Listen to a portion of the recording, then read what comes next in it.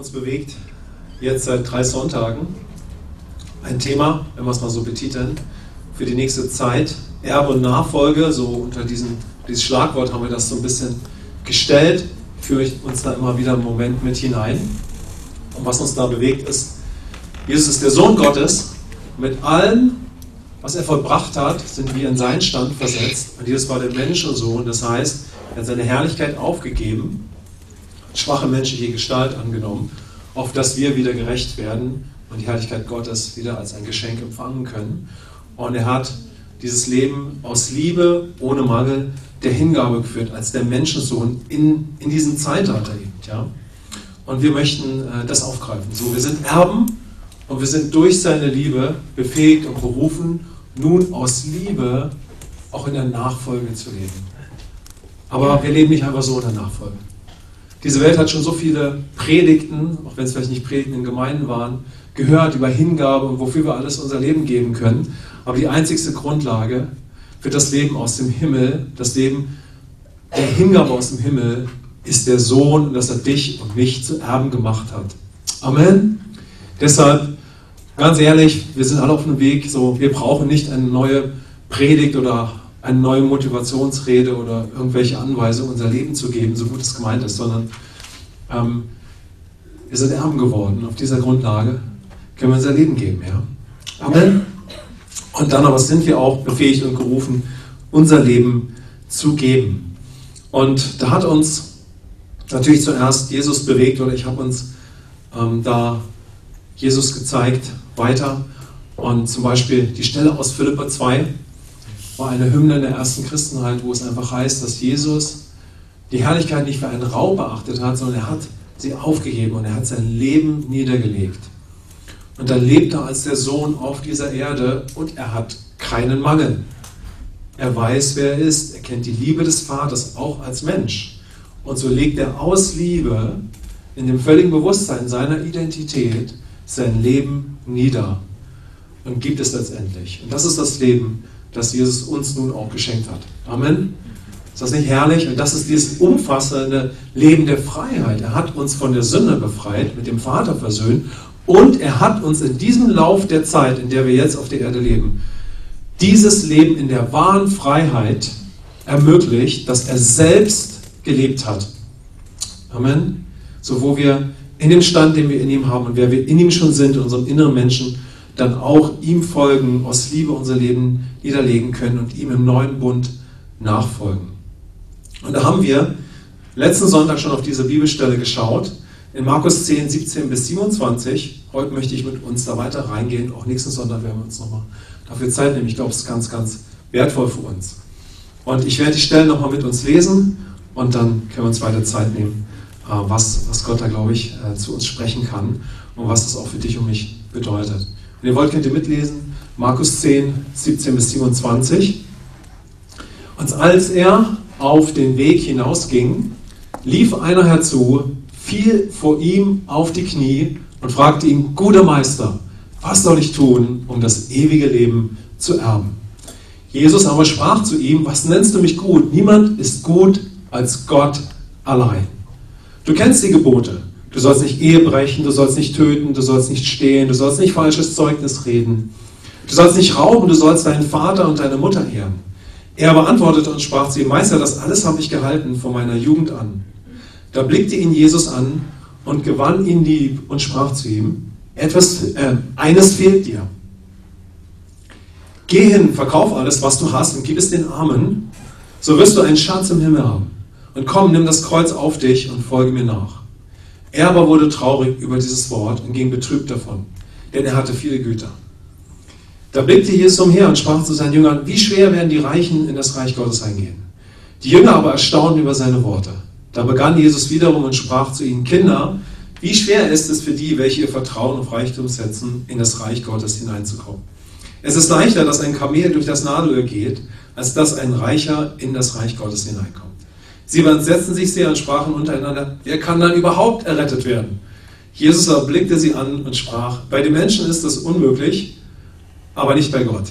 Denn bei Gott sind alle Dinge möglich. Amen. Amen. Und ihr wisst, es wird immer so diese absolut herausfordernde Situation mit Jesus, und wir sind ja schon darauf eingegangen. Jesus sagt da ein paar Sachen, sagt er nicht nur an der Stelle mit dem jungen Mann, und alle um ihn herum sind sehr nervös. Ja. So, weil aus eigener Kraft etwas nicht möglich ist, was nur Jesus möglich machen kann. Nämlich, dass wir durch Gnade einen gerechten Stand vor Gott geschenkt bekommen, wenn wir Jesus annehmen. Niemand von uns kann sich gerecht machen, aber der Perfekte kam für die Unperfekten, um uns zu erretten, damit wir die Gerechtigkeit Gottes in ihm werden. Das kann nur Gott tun. Kurz zu der Szene. Jesus begegnet hier, über letztes Mal darauf eingegangen, erstmal ganz grundsätzlich einem sehr gesetzlichen Menschen. Ja, also jemand, der, wenn wir gleich ein bisschen mehr drauf schauen, ich möchte uns da noch ein bisschen weiter mit hineinnehmen. Jesus begegnet einem Menschen, der, glaube ich, sein Leben sehr, sehr gut versucht im Griff zu haben. Ja? Aber der irgendwo wahrscheinlich merkt, das ist irgendwie nicht alles. Ja? Finde ich, kann man nicht ganz aus der Situation ersehen. Aber zuerst begegnet Jesus hier einem sehr gesetzlichen Menschen, der also auch noch einen gewissen Status im Leben hat. Und dabei haben mich für diese Predigt 4 Gedanken bewegt. Ja? Und der erste ist mit weitem Abstand der allerwichtigste. Wenn ich es mal so ganz dramatisch sagen würde ich so sagen, möge das immer das Wichtigste sein. Amen. So, ja, weil Jesus gewinnt diesen jungen Mann lieb. Und dann erst sagt er etwas sehr Herausforderndes. Aber wer immer dieser junge Mann ist, wie man ihn in seinem Umfeld erlebt, was auch immer er sagt und tut, Jesus gewinnt ihn lieb. Und ob dieser junge Mann das erlebt hat, wissen wir nicht. Ja, aber das Umfeld hat es bemerkt. Wir haben schon darauf geschaut, dass erstaunlich ist, dass Markus in seinem Evangelium das besonders betont. Denn er war ein enger Mitarbeiter, später im Leitungsteam von Petrus. Petrus, immer eigene Kraft, ja, immer selbst, ja, an Grenzen gestoßen.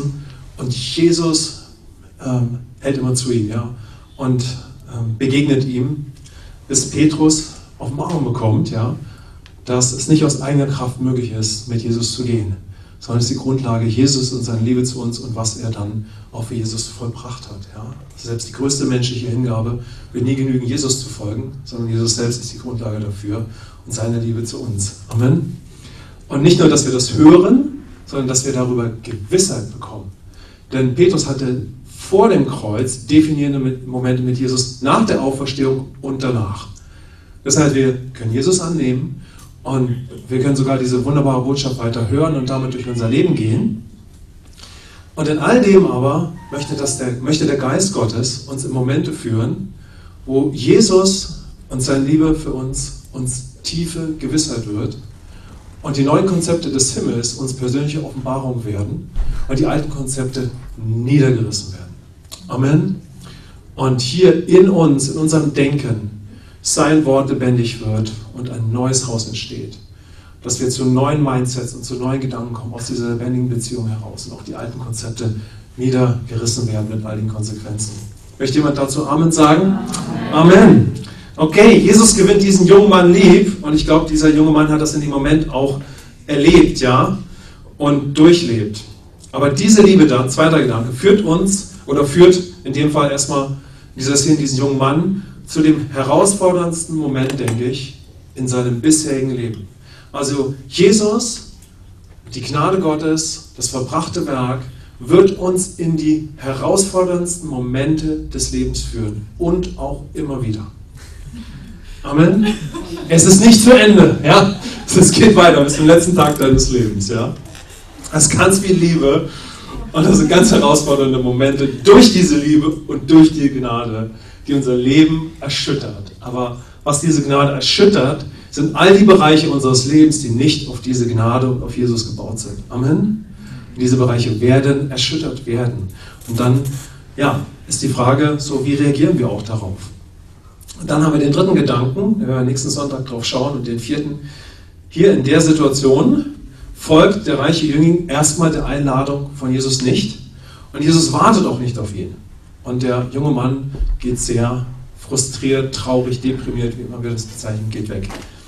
Dann der vierte Gedanke, bei Gott, durch Jesus ist alles möglich. Errettung ist möglich und Nachfolge ist möglich. Amen.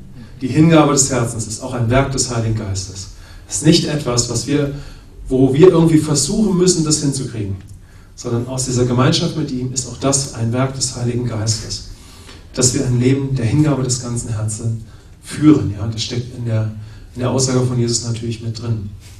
Jetzt möchte ich mit euch nochmal auf die Situation schauen, wo Jesus erstmal diesen jungen Mann lieb gewinnt, und wir können diesen einen Vers einblenden, aber ihr könnt ja parallel in eurer Bibel schauen oder so diese Szene vor Augen haben, und was Jesus da alles gesagt hat.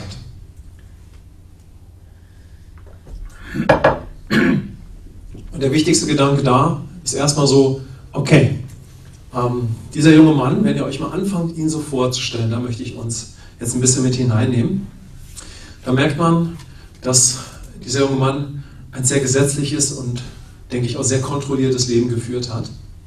Die Frage ist, hat er diese Liebe bemerkt? Wir sind auf Eingang, ich würde sagen, ja.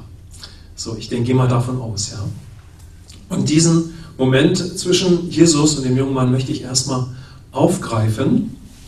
Und die erste große Frage ist natürlich auf uns heute Morgen, ja, und wenn es vielleicht nur für eine Person ist, die das gerade bewegt, hier oder online, oder jemand, der die Predigt hört, ist natürlich die Frage, kennst du Jesus schon? Amen?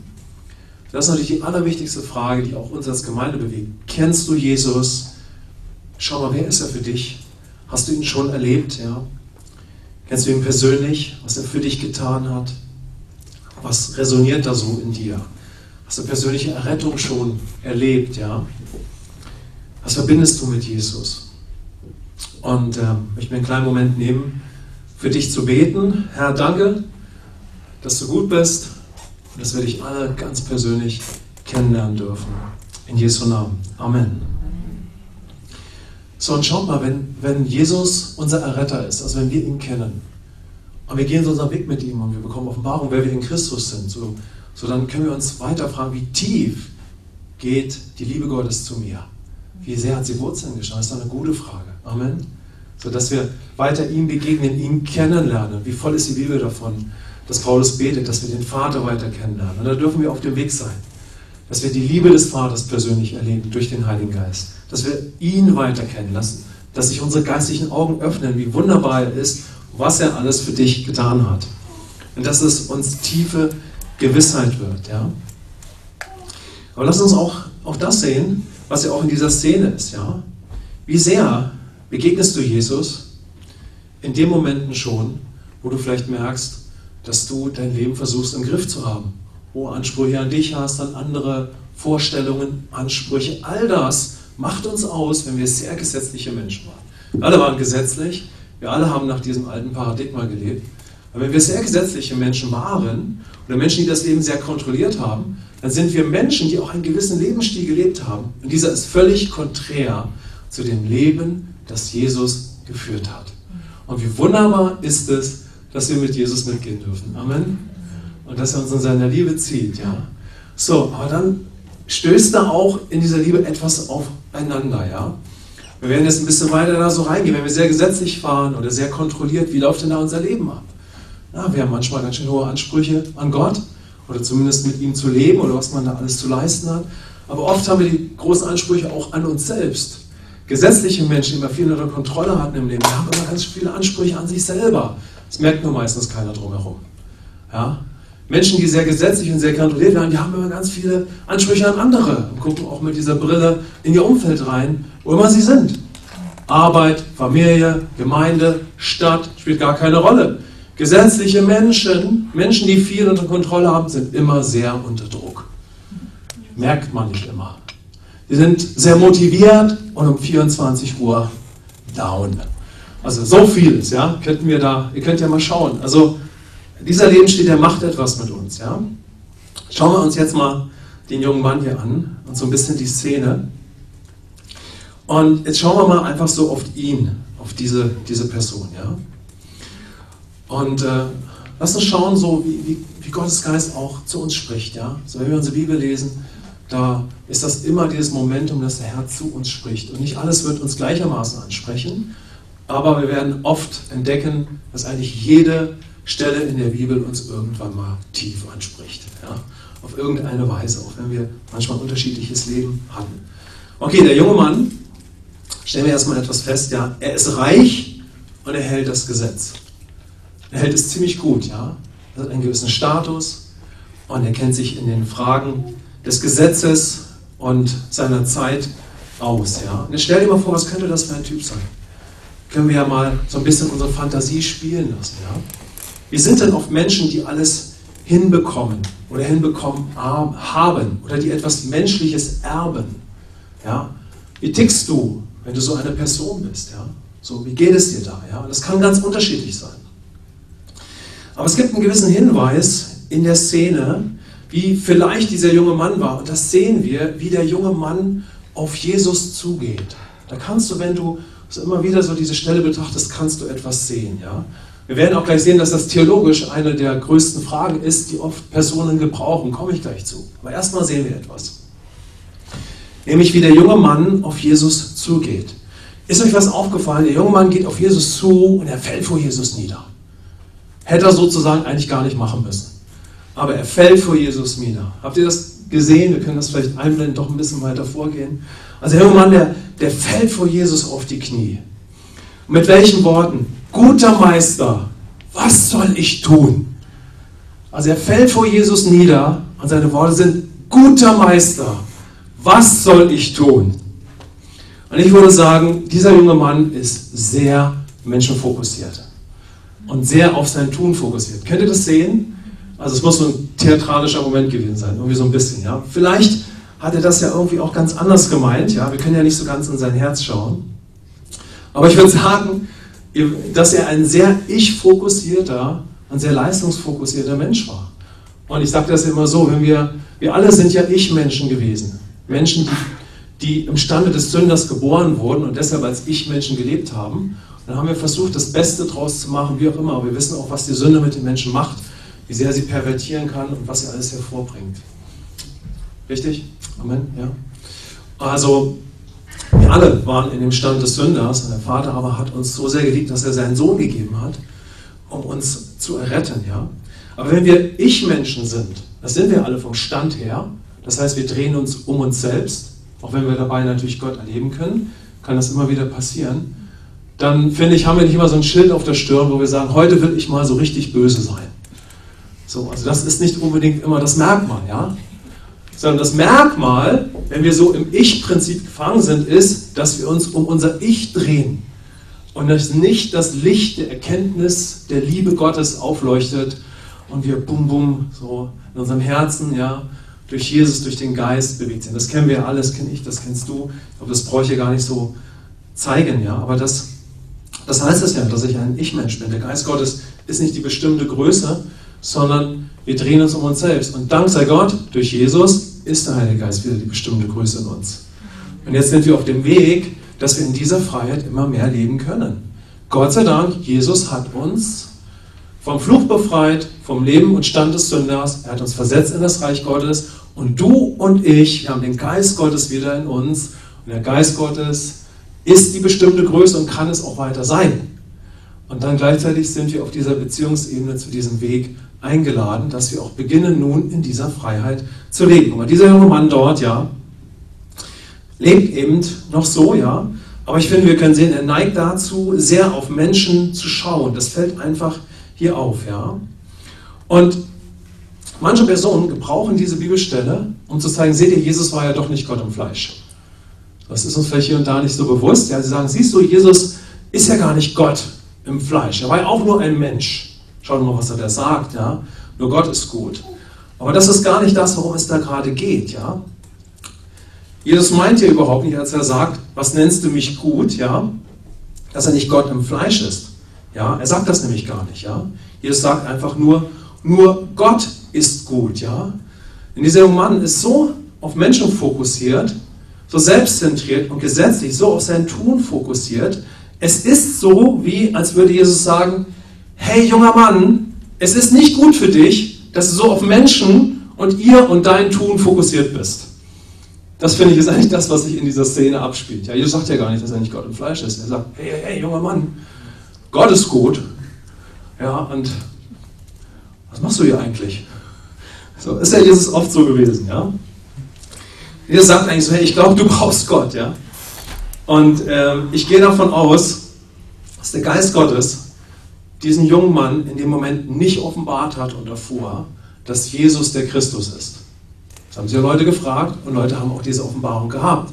Sodass Menschen um Jesus Momente hatten, wo sie sagten, du bist der Christus. Und Jesus sagte, Petrus, das hast du dir nicht selber ausgedacht. Das hat der Heilige Geist dir offenbart. Und jetzt kannst du die Szene so sehen, ja? Also dieser junge Mann geht ja nicht auf Jesus zu und sagt sich, könnte er der Christus sein? Ist er vielleicht Gott im Fleisch?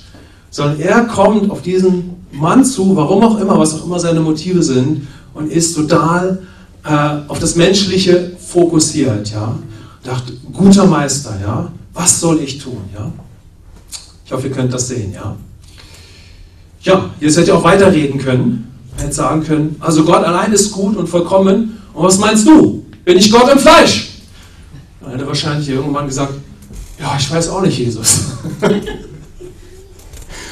Manchmal mag ich das so, meine Fantasie da so hineinzunehmen, indem du das so siehst. So, ich denke so, okay. Jesus sagt einfach nur, Gott ist gut. Gott allein. Er hat nicht gesagt, dass er nicht Gott im Fleisch ist. Ja? So, und hätte auch sagen können, na, was meinst du?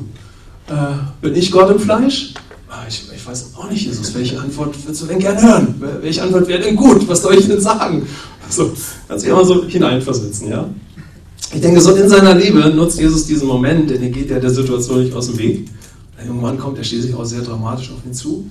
Ja, er nutzt diesen Moment, um diesen jungen Mann so darauf hinzuweisen in diesem Zusammenhang, dass er anscheinend sehr Menschen vergöttert, ja, sehr auf sein Handeln fokussiert, dass er eigentlich Gott braucht. Ja, das ist ja eigentlich das, was in der Szene steht. Stell dir mal diesen jungen Mann im Alltag vor. Ja?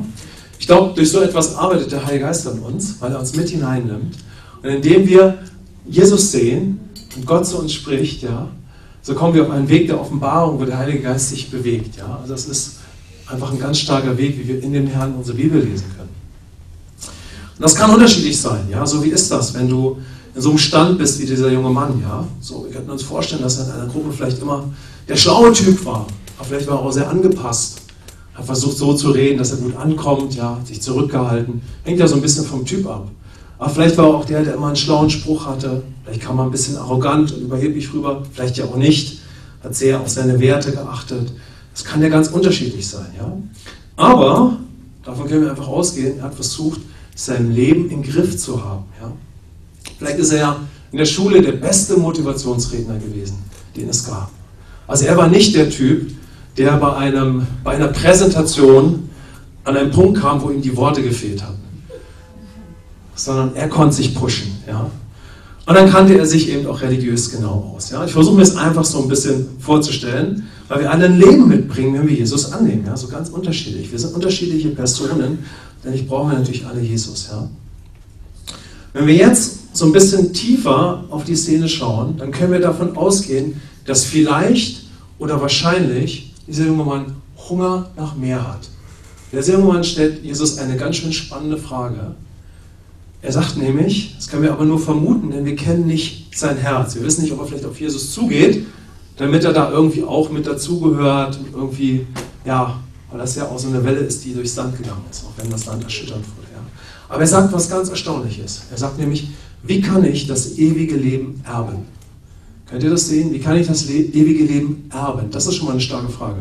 Amen. Das ist eine starke Frage. Der Hinweis ist interessant, ja, weil der junge Mann vielleicht gemerkt hat, also richtig mit Gott zu leben, das bekomme ich vielleicht doch nicht hin. Das kann ich mir nur schenken lassen. Das kann ich nur erben.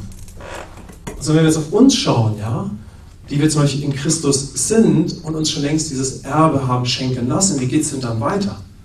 Es geht auch nur weiter, indem ich dann in der Beziehung mich immer weiter in dieses Leben als Erbe führen lasse, wie wir gleich sehen werden, dadurch auch aus einem bisherigen alten Lebensstil herausgeführt werde, der mit vielen herausfordernden Momenten verbunden ist. Halleluja, Amen. Mögen sie viel werden. Komm, wir proklamieren mal. Viele herausfordernde Momente durch die Gnade. Herr, hilf uns, dass wir wissen, was wir jetzt beten. Du weißt ja, wenn du sagst, Jesus, ich gebe dir mein ganzes Herz, ich gebe dir mein Leben, der Herr nimmt dich beim Wort. Und du erlebst ihn dadurch, aber unser Leben wird auch erschüttert. Ihr seht, dass ich uns so mit hineinnehmen möchte auf diese Reise, ja? Das ist diese Reise zu Christus, dass wir ihn annehmen. Aber die Reise geht ja weiter, wenn wir schon längst in Christus sind, weil wir bringen ja einen bisherigen Lebensstil mit. Thema des Epheserbriefes, Kapitel 4, 5, 6 ganz stark. Ja? Ersten 3 Kapitel, wer bist du in Christus? Aber dann geht es weiter. Wie können wir in das neue Leben hineingeführt werden? So, und jetzt sagt Jesus dem jungen Mann ja was sehr Entscheidendes. Ja? Also er sagt so, na, hast du das alles so gehalten, das Gesetz? Ja? Und er erzählt das alles auf. Wir wissen, das Gesetz ist gut. Denn es ist perfekt und vollkommen. Aber es ist ein Zuchtmeister, ein Erzieher auf Christus hin, auf das wir Christus annehmen. Das Gesetz kann niemals retten. Aber es ist gut und Jesus erfüllt es. Ja? Und wir wissen, warum es gekommen ist. Aber sinngemäß sagt Jesus am Ende dann, nun, das hast du ja alles gemacht. Und bist du schon am Ziel? Er sagt, und hast du das alles gemacht? Jesus hätte auch sagen können, warum hast du denn dann immer noch die Frage? Jesus ist schon irgendwo himmlisch klug, ne? So, Jesus sagt, und? Hast du alles gemacht? Und jetzt? Bist du schon angekommen? Der junge Mann steht da. Es wird schon sehr herausfordernd, ja? Hast du schon dieses ewige Leben? Hast du es schon bekommen mit all deiner Kontrolle, Gesetzlichkeit, deinem Leben aus eigener Kraft, dem Status? Also ich denke mal, das war schon ein herausfordernder Moment. Und dann, wie gesagt, sehen wir, dass Jesus ihn in diesem Moment lieb gewinnt. Ja? Das muss, ich vermute mal, es muss überwältigend gewesen sein. Das war ein tiefer Moment. Ja? Und schauen wir auch da, lass uns mal hineinschauen, weiter so vielleicht in dieses Leben dieser Person. Also gesetzliche Menschen können ganz schön herausfordernd sein, oder? So, wenn du mal so in dein Umfeld schaust oder auf dich selbst, ja, wir waren ja manchmal oder sind manchmal selber noch so gesetzlich, ja, damit meine ich einfach, dass wir an die Leistung motivieren, wir haben unsere Vorstellungen an uns selbst, an andere, etc. Also das ganze Programm, ja. Und vielleicht war dieser junge Mann sehr herausfordernd in seinem täglichen Umfeld, vielleicht war er auch relativ angepasst, ja. Aber er war ganz sicher sehr menschenfokussiert. Es hätte ja Jesus sein können, also junger Mann, wie du hier lebst, es wird Zeit, dass du das endlich mal in den Griff kriegst. Dass du nicht mehr so menschenfokussiert bist. Und Jesus zeigt mit seinem Finger auf ihn, wie wir das manchmal auch machen, das ist mir auch schon oft passiert. Also, Jesus sagt nicht so, junger Mann, wird Zeit, dass du mal deine Menschenfokussiertheit in den Griff kriegst, dass sich das mal ändert und dass du einfach ein bisschen mehr auf Gott ausgerichtet bist. Steht da erstmal nicht, richtig? Sondern Jesus gewinnt ihn lieb, ja. Also das ist das, was ich uns zeigen möchte, ja. Er gewinnt ihn einfach lieb. Auf der Beziehungsebene. Und das ist so unbeschreiblich, ja. Sondern das können wir ohne Jesus gar nicht. Aber in ihm sind wir natürlich dazu fähig, ja. Und das ist die Grundlage von allem, was dann geschieht, ja. Und als ich so diese Stelle für mich bewegt habe, hat mich etwas bewegt, was mich schon die ganzen letzten Wochen bewegt hat. Aber in dieser Szene habe ich das nochmal ganz persönlich gesehen, ja. Auf einmal habe ich so einen richtigen Moment gehabt, wo ich für mich gesehen habe, erneut, das ist ja meine Geschichte. Das ist ja meine Geschichte. Kennst du das, wenn du in der Bibel auf einmal merkst, die Person ist eine ganz andere Person, aber das ist meine Geschichte? Wer von euch kennt das? Also ich war nicht ein reicher Jüngling, hätte ich kein Problem mit gehabt, aber ich war es nicht. Aber ich war ein sehr selbstzentrierter Mensch. Ich war ein sehr gesetzlicher Mensch, als Kommunist, dann als Spiritist, ja. Als Esoteriker und was ich alles durchlaufen bin. Ja? Ein Mensch der Selbstkontrolle, der absoluten Selbstkontrolle, der Selbstzentriertheit, die mir irgendwann hier stand, weil der Heilige Geist mich überzeugt hat, dass es Gott gibt. Ja?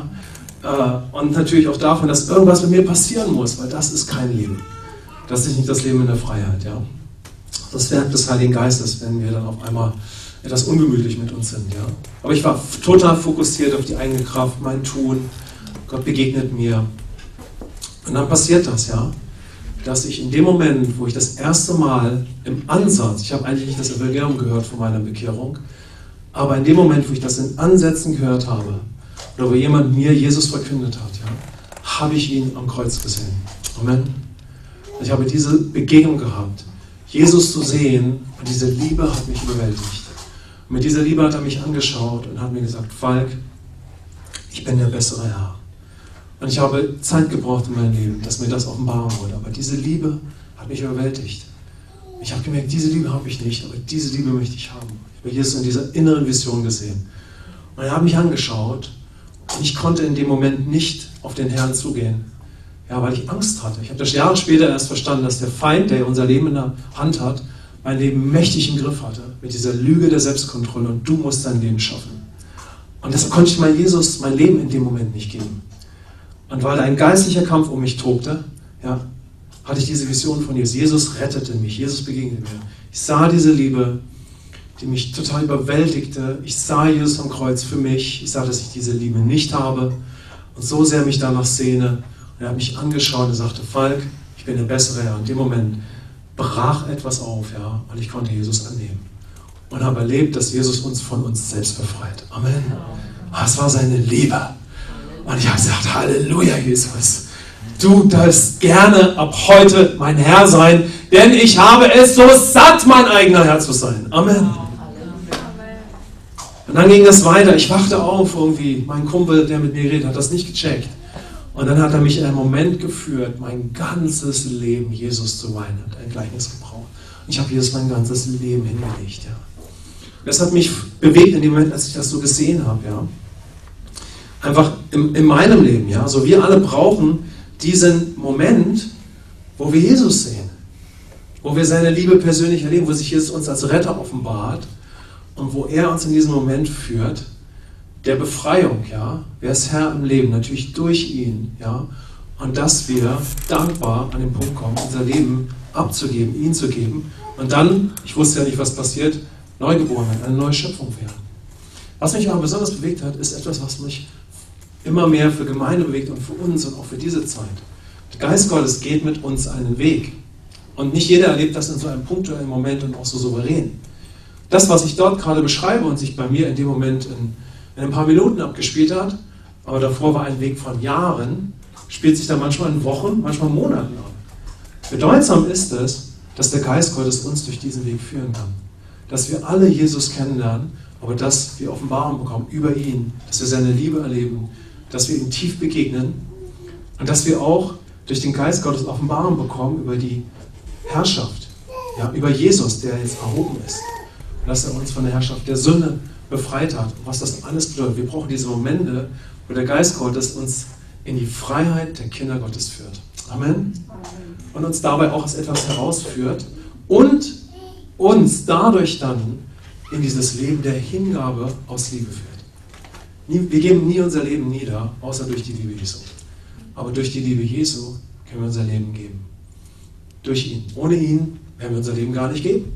Das heißt, wir sehen in dem Ganzen, wie Jesus diesen jungen Mann schon ruft in ein Leben, durch ihn und seine Liebe und dass er dadurch sein Leben gibt. Und Jesus ruft ihn heraus aus einem Leben, wo er der menschlichen Hingabe, wo er bisher sein Leben für alles Mögliche gegeben hat. Und er ruft ihn auch da heraus. Ja. Und ich würde so sagen, ja, das ist eigentlich das, was eine umfassende Bekehrung ist, wenn man das so benennt. Sie umfasst, dass wir ihn kennenlernen, weil wir schon wissen, wir brauchen Gott. Dass wir Jesus annehmen, dass wir Kind Gottes werden, ja? Dass wir eine neue Schöpfung werden, dass wir ihm unser Leben übergeben und dass wir dann unser ganzes Herz geben in diese Nachfolge hinein. Das ist ja das, was wir in der Taufe dann bekennen. Und das ist alles ein Werk des Heiligen Geistes. Und manchmal ist es wertvoll, oder manchmal führt uns der Geist Gottes einen Prozess, dass das tiefer wird, wenn wir mit Jesus schon lange gehen. Oder er erneuert es, dass wir darin wandeln. Deshalb, wenn immer wir in unserem Leben nicht darin gehen, ja, was ich eben beschrieben habe, dann möchte der Heilige Geist mit dir zurückgehen und er möchte die Liebe Jesu in dir erneuern und in mir. Er möchte uns neu tief in diese Gemeinschaft ziehen. Er möchte uns begegnen, dass wir als diese Söhne und Töchter Gottes leben. Er führt uns diese Momente der Hingabe aus Liebe, damit wir einfach unser Herz geben. Amen. Einfach unser Herz. Und alles andere lassen wir hinter uns. Alles, wo wir versuchen zu kontrollieren, alles, wo unsere Vorstellungen dominieren, in jeglichen Bereichen. Er wird dich in den Moment führen, immer wieder neu oder immer wieder weiter, einfach alles niederzulegen und sagen, hier bin ich. Ja? Und hier ist mein Herz. Amen. Amen. Könnt ihr das sehen in dieser Szene? Deshalb schaut mal hier mit mir jetzt auf den Vers 21. Ja? Also diese Begegnung mit Jesus und seiner Liebe führt diesen jungen Mann zum herausforderndsten Moment in seinem bisherigen Leben. Ja? Da blickt ihn Jesus an und gewann ihn lieb und sprach zu ihm, eines fehlt dir, geh hin, verkauf alles, was du hast und gib es den Armen, so wirst du einen Schatz im Himmel haben und komm, nimm das Kreuz auf dich und folge mir nach. Wie eng liegt das beisammen? Jesus begegnet ihm und da ist so viel Liebe und Jesus sagt nicht, oh, das war's. Es gab sicherlich diese Momente. Jesus halt die Schwiegermutter. von Petrus und wir können in der Bibel nicht sehen, was dann geschieht. Deshalb ist es sehr wohl möglich, wir haben tiefe Momente mit Jesus und das, hat erstmal zu sacken, ja. So, aber letztendlich, das ist, wohin uns der Heilige Geist führen wird, jetzt, wo Jesus auferstanden wird. Auferstanden ist, nämlich durch diese Liebe und diese Gemeinschaft mit ihm, führt er uns dann, oder möchte er uns hineinführen in diese Hingabe aus Liebe unseres ganzen Herzens. Und er möchte uns auch herausführen aus diesem Leben der menschlichen Hingabe. Raus aus Gesetzlichkeit, dem ganzen Lebensstil, der damit zusammenhängt gegenüber Gott, uns selbst, auch wenn wir eine neue Schöpfung sind, und gegenüber unserem Nächsten. Deshalb lasst uns weiter so auf diesen Moment schauen. Ja? Jesus sagt, hey, eines fehlt dir. Könnt ihr das sehen? Eines fehlt dir. Gib dein ganzes Selbstleben auf, lass es hinter dir und komm mit mir einfach mit. Und auch wenn wir errettet sind, wir sind schon eine neue Schöpfung, wir wissen auch, wer wir sind versetzt in sein Reich, könnten wir noch nach dem Ego-Prinzip dieser Welt leben. Und der Geist Gottes möchte einfach, dass wir Jesus weiterkennen, durch seine Liebe leben, dass wir weiter diesen ganzen alten Lebensstil aufgeben und unser Herz geben. Ja? Also, das ist das, was Jesus hier dem jungen Mann sagt. Ja? Komm mit mir mit, aber gib auch etwas auf. Das hängt damit zusammen. Ja? Und du wirst alles bekommen, wonach du mich hier gerade gefragt hast. Ja? Und wir wissen, das beinhaltet es natürlich, dass wir Jesus annehmen und erben werden. Ja? Aber dann ruft er uns auch in die Hingabe unseres ganzen Lebens. Ja? Du wirst es nicht schaffen, dieses ewige Leben durch dein Tun zu erben. Ja? Und ich sage dir, wie das geht. Also lass uns mal in der Szene bleiben. Jesus sagt nicht, ja, du wirst es schon schaffen mit dem ewigen Leben. Und ich sage dir, wie es geht. Und dann wirst du happy hier von dann gehen und du wirst wissen, wie es klappt. Du hast die Formel und das Rezept. Du hast es im Griff. Der Morgen bricht an und du sagst, ich weiß, wie dieser Tag gelingt. Wow. Ich habe mir schon so viel Gedanken gemacht, das wird funktionieren. Macht Jesus nicht. Er sagt, gib alles auf. Komm einfach jetzt mit mir mit. Muss man sich mal vorstellen. Ja? Du wachst morgens in deinem Schloss auf und dann am nächsten Morgen mit 11 stinkenden Jüngern, ja? Die alle nach Schweiß riechen.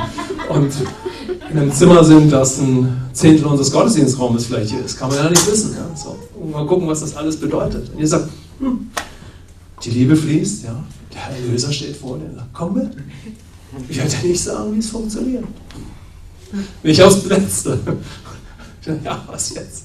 Sagt, okay. Ich werde dir nicht sagen, wie es geht. Egal, wie sehr du es willst. Und du gehst weg und bist happy. Wir wissen jetzt, wie es geht. Wir haben alles im Griff. Und ich sage, komm mit. Gib dein Herz. Gib es heute. Wandle in meiner Liebe.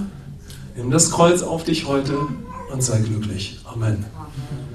Das ist ja die wahre Freiheit. Da gehen wir nächste Woche mehr drauf ein. Also es ist ein mega herausfordernder Moment für diesen mega gesetzlichen Typen. Könnt ihr das sehen? Ja, ihr könnt das hoffentlich sehen. Amen. Also ihr seht ja, der Herr durch seine Liebe führt uns in etwas hinein. Er ermöglicht uns ein Erbe, wenn wir ihn schon angenommen haben, und er möchte uns in etwas hineinführen. Aber damit geht einher, dass er uns auch aus etwas herausführt. Und das ist nichts Theoretisches. Das ist etwas, was in deinem und meinem Leben real ist, auch wenn wir jetzt nach dem Kreuz leben, in Christus sind und als Menschen hier auf dieser Erde wandeln. Amen.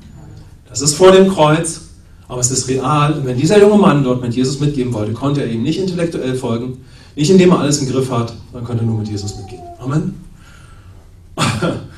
Das ist richtig gut. Amen. Und sein ganzes Herz geben. Und so ist unser Alltag. In Christus jetzt, wo immer wir sind. Und glaub mir, es geht weiter in der Sohnschaft, in der Erbschaft, in der Tochterschaft, in der Nachfolge, wenn wir so auf den nächsten Moment schauen und sagen, hier bin ich, Jesus. Danke für deine Liebe. Danke für das Erbe. Hier ist mein Herz für die nächsten 24 Stunden. Amen. Ich gehe mit dir. Könnt ihr das sehen? Ist das nicht herrlich? Halleluja. Amen. Das ist die Freiheit der Kinder Gottes. Ja? Dann sind wir alle dabei. Ja? Erbschaft und Nachfolge. Er gibt uns einen neuen Stand, Vergebung, ja? Aber er ruft uns auch in diese Nachfolge des Lebens. Ja? Und dann geht es weiter. In diesem Leben, in diesem neuen Stand. Ja? Lass uns jetzt mal einen Moment nehmen für uns. Damit kommen wir für heute zum Ende der Predigt. Ja? Also, wenn wir mit dem Herrn gehen, dann können wir weiter durch ihn gehen. Und er ruft uns heraus, auch aus dem Leben von Selbstkontrolle, Gesetzlichkeit, Dinge im Griff haben, Vorstellungen, Ansprüche, Weltlichkeit, ja, gegenüber Gott, dir selbst, anderen, dem wir vom Prinzip her noch folgen können, denn unser Geist ist neu geboren. Und wenn wir Jesus angenommen haben, dann ruft er uns hinein in dieses Leben der Gnade und er ruft uns heraus aus diesem Leben der menschlichen Hingabe, wo wir alles versuchen im Griff zu haben. Das ist ja real. Ja? Und das hatte ich ja vorhin schon so gesagt, wo Jesus verkündet wird in dieser ganzen Herrlichkeit, wo wir natürlich auf einem Weg sind, aber wo wir ihm Raum geben möchten, wo die Botschaft der Gnade ist, ja, da ist alles möglich, was Jesus ist und was er vollbracht hat. Aber unser Leben wird auch erschüttert werden in dem Bereich unseres Lebens, wo die Gnade nicht regiert, sondern immer noch die Selbstkontrolle und die alten Konzepte. Und diese Erschütterung ist eine gute Erschütterung. Und diese herausfordernden Momente gehören zum Leben der Nachfolger dazu. Amen. Sagt ihr ja dazu? Amen. Hinein in ein Leben durch ihn und seine Liebe, hinein in ein Leben, wo wir dadurch unser Leben hingeben und heraus, ein Lebensstil heraus aus der menschlichen Hingabe. Lass uns noch mal schauen, wie geht es dir jetzt gerade damit? Wie geht es dir damit? Also ich hoffe, es geht dir grundsätzlich gut damit. Amen. Ich hoffe, es geht dir grundsätzlich gut damit. Ja? Also wir sagen, Gott sei Dank, ja, durch Jesus bin ich Kind Gottes und ich bin auf diesem Weg der Nachfolge. Aber wenn wir mal ehrlich auf unser Leben schauen, dann wissen wir alle, wie herausfordernd das so ist. Ja, also dass wir bestimmt alle sagen, ja, das kann auch ganz schön herausfordernd sein, immer wieder, denn der Weg geht ja weiter. Ja? Also wir gehen weiter mit ihm, wenn wir ihn angenommen haben und wir jetzt mal auf den neuen Bund schauen. Und da gibt es eine starke Szene, mit der möchte ich so schließen. Johannes der Täufer sagte mal, er muss zunehmen, ich muss abnehmen. Und das war auch prophetisch auf die Zeit nach der Kreuzigung und Auferstehung. Es bezog sich auf den alten Bund, dass er abnimmt, auch äußerlich. Es gibt keinen Tempel mehr, dem geopfert wird, ja, wie im alten Bund. Und dass der neue Bund zunimmt. Also das war auch etwas Reales, was sich äußerlich vollzog. Ja. Aber es bezieht sich auch auf den Lebensstil des Gläubigen. Du konntest es am Leben der ersten Christen sehen. Sie nehmen Jesus an, sie erleben Zeichen und Wunder. Es gibt einen gewaltigen Aufbruch in Jerusalem. Aber die Gläubigen, Petrus, alle anderen, gehen durch einen inneren Prozess, wo ihr Denken erneuert wird. Und dieser Prozess war ganz schön lange, sodass zum Beispiel Petrus ganz schön viele Jahre brauchte, bis er wirklich Offenbarung bekommen hat, dass Jesus wirklich nicht nur für die Juden, sondern auch für die Heiden gekommen ist. Ja, also das war wirklich ein Weg der Offenbarung, wo er in das neue Leben hineingelaufen ist und aus dem Alten auch herausgelaufen ist. Mal aus diesem Kontext. Also diese Aussage bezieht sich auch auf den Lebensstil des neuen Gläubigen, ja, im neuen Bund. Ja. Hinein in das Leben durch ihn und seine Liebe, wo wir einfach unser Herz geben. Und heraus aus dem Leben, wo wir alles im Griff haben und der Selbstkontrolle und der Gesetzlichkeit, der Selbstmotivation, der Appelle an Leistung, der Vorstellungen, der Ansprüche, mit allem, was das mit uns macht. Wir sind vielleicht kein Mensch, der viel seine Ansprüche äußert und seine Vorstellungen hat, aber wir haben das vielleicht in unserem Leben erlebt und sind deshalb sehr still geworden, weil wir gewisse Ansprüche ja gar nicht erfüllen und so weiter und so fort. Ja? Also der Herr möchte uns da herausführen aus einem Lebensstil der Selbstkontrolle, wo wir die Dinge im Griff haben. Ja? Und die Gemeinde ist ein Ort, wo all das geschehen darf. Als erstes der Ort dein Herz. Deshalb lasst uns ein Jahr jetzt weiter ausrufen, wo Jesus uns weiter begegnet, ja? Wo wir aus dem Himmel leben, durch das, was er getan hat, wo wir seine Gnade weiter kennenlernen, wo wir unser Herz beackern können, wo wir unser Herz hingeben. Ja? Und wo auch Gemeinde ein Ort ist, wo wir auf diesem Weg sind. Ja?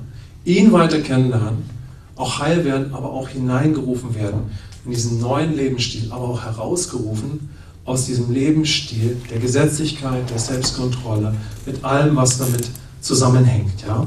Sodass wir ihn weiter kennenlernen und letztendlich in sein Bild verwandelt werden, unser Herzen geben und die Söhne und Töchter hervorkehren und die Diener und diejenigen, die einfach Füße waschen und ihr Herz geben.